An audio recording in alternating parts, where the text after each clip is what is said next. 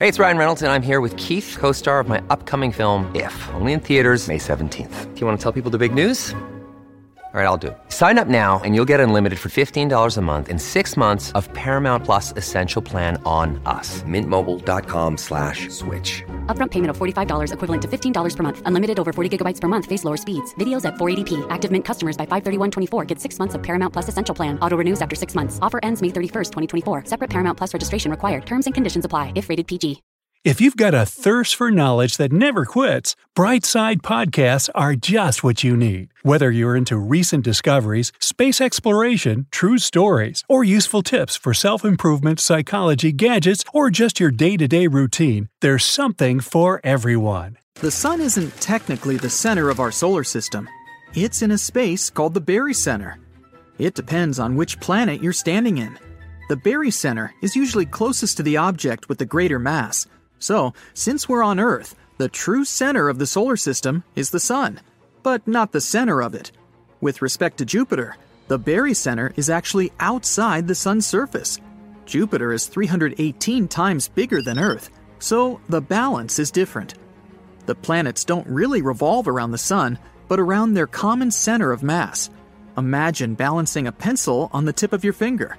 You'd have to place it right in the center so that it doesn't tip on each side. Because the pencil has its mass equally distributed, it's easy to assume that everything balances its way like that, especially in outer space. But try balancing a hammer on the tip of your toe.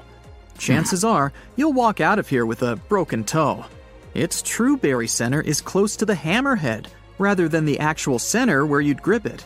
Earth and the Sun's barycenter is like that hammer. The center of mass is more or less in the center of the object.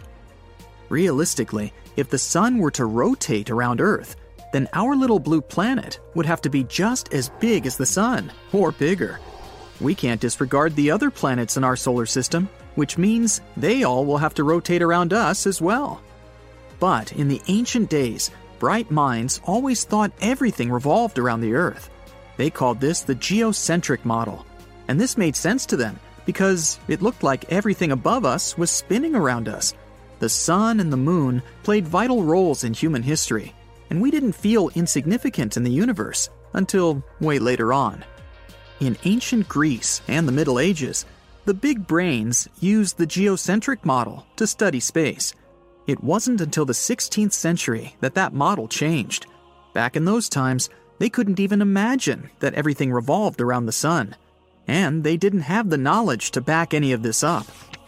The Earth can't be the center of the solar system because it's not large enough for the job. For the conditions to suit the enormous size, life would have evolved differently. Another day is here, and you're ready for it. What to wear? Check. Breakfast, lunch, and dinner? Check. Planning for what's next and how to save for it? That's where Bank of America can help.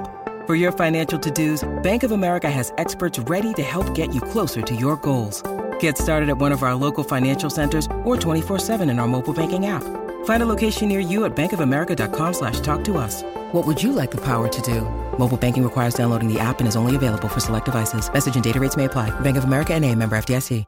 We'd probably be less dependent on oxygen. Some animals, like whales and dolphins, can stay for hours without taking a single breath. They can even sleep underwater. So the humans of the sun-sized Earth would have specialized lungs and wouldn't need to constantly be taking in air. It means that the plant life would be limited, with just a few shrubs here and there. There are trillions of trees around the world, but the main contributor to producing oxygen is the algae in the ocean. With such vast real estate of oceans and seas, the algae sitting on top are pumping out the air we breathe. Oxygen wouldn't be so abundant on this planet, but our breathing mechanisms might rely on carbon dioxide, another common gas found on other planets. If the planet is hot, then water will be scarce.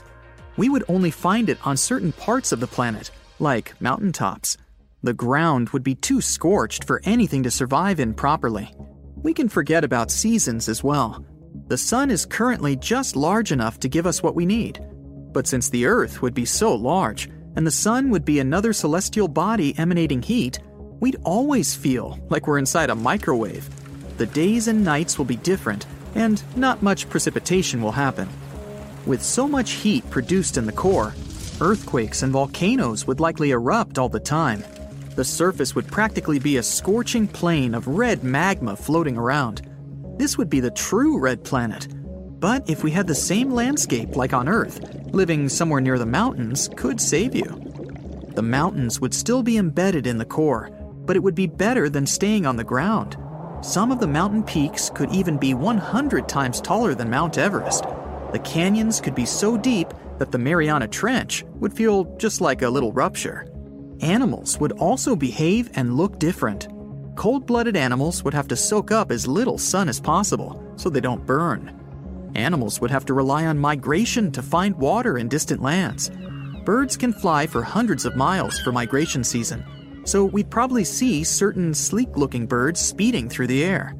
But because gravity would be so strong on the colossal-sized Earth, the flying animals would need thinner bones and a thinner core just to take flight. The real survivors would be the microorganisms. They can live in extreme temperatures and pressures and can live without oxygen for a good while. The nights would be dark since there wouldn't be any moon to reflect the sunlight. The moon would most probably be on the opposite side of where the sun is shining, so it would forever be a floating ball in the sky. The Earth's rotational speed is the fastest at the equator, so if all the planets and the sun rotated around us, then our rotation wouldn't be so significant. New weather patterns wouldn't be good for crops. Humans would have evolved differently from what we are like now. We'd probably be shorter and stockier since gravity is so strong. And because of the soaring temperatures, we'd probably live in caves all around the world. The strongest ones would have migrated to the mountains. We'd probably have the same evolutionary path as we do now, but other physical features might be different. Our pigment would likely look different to combat the heat.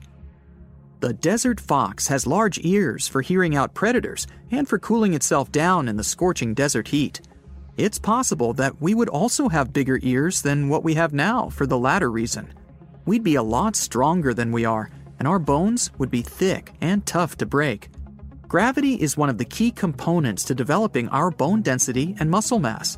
This means we would unlikely need tools for hunting. This would have delayed the Bronze Age and modern civilization as we know it. With little vegetation, standing upright wouldn't be so necessary to find predators around us. We wouldn't be the fastest runners either, but we'd be strong enough to fight off a pack of strange-looking wolves. And if the Earth was supersized, then it's possible that multiple species of humans would be roaming the land in isolated areas. Some human species would grow and evolve into the intelligent thinkers of today, but some would remain the same. And some creatures from the past would still be around, unchanged.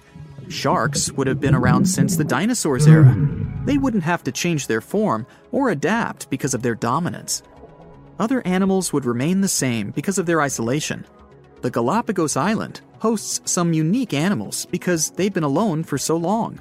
Without proper predators constantly lurking around them, they don't fear humans. The new mega-sized Earth would have areas as large as Asia filled with isolated animals that could remain the exact same as when they first appeared. The human species of those regions would also remain the same, since they wouldn't have moved or experimented with anything. Their diet would remain the same, and they would get used to the climate they're in. When you need mealtime inspiration, it's worth shopping Kroger, where you'll find over 30,000 mouth-watering choices that excite your inner foodie. And no matter what tasty choice you make, you'll enjoy our everyday low prices, plus extra ways to save, like digital coupons worth over $600 each week. You can also save up to $1 off per gallon at the pump with fuel points. More savings and more inspiring flavors make shopping Kroger worth it every time. Kroger, fresh for everyone. Fuel restrictions apply. Technology would also have flourished differently in various parts of the planet. With some areas in complete isolation, they wouldn't have access to new gadgets and inventions. It would be like living on a planet with different eras in the present day. Other areas would be so advanced, they might even be flying themselves outside the planet in search of truth and answers. Our gravity is good enough for us to live properly and develop life, but if we pumped up our size to that of Jupiter, then gravity would crush us. And being the size of the sun, Earth wouldn't even be a planet, but a brown dwarf, and would constantly be burning until it became a new sun.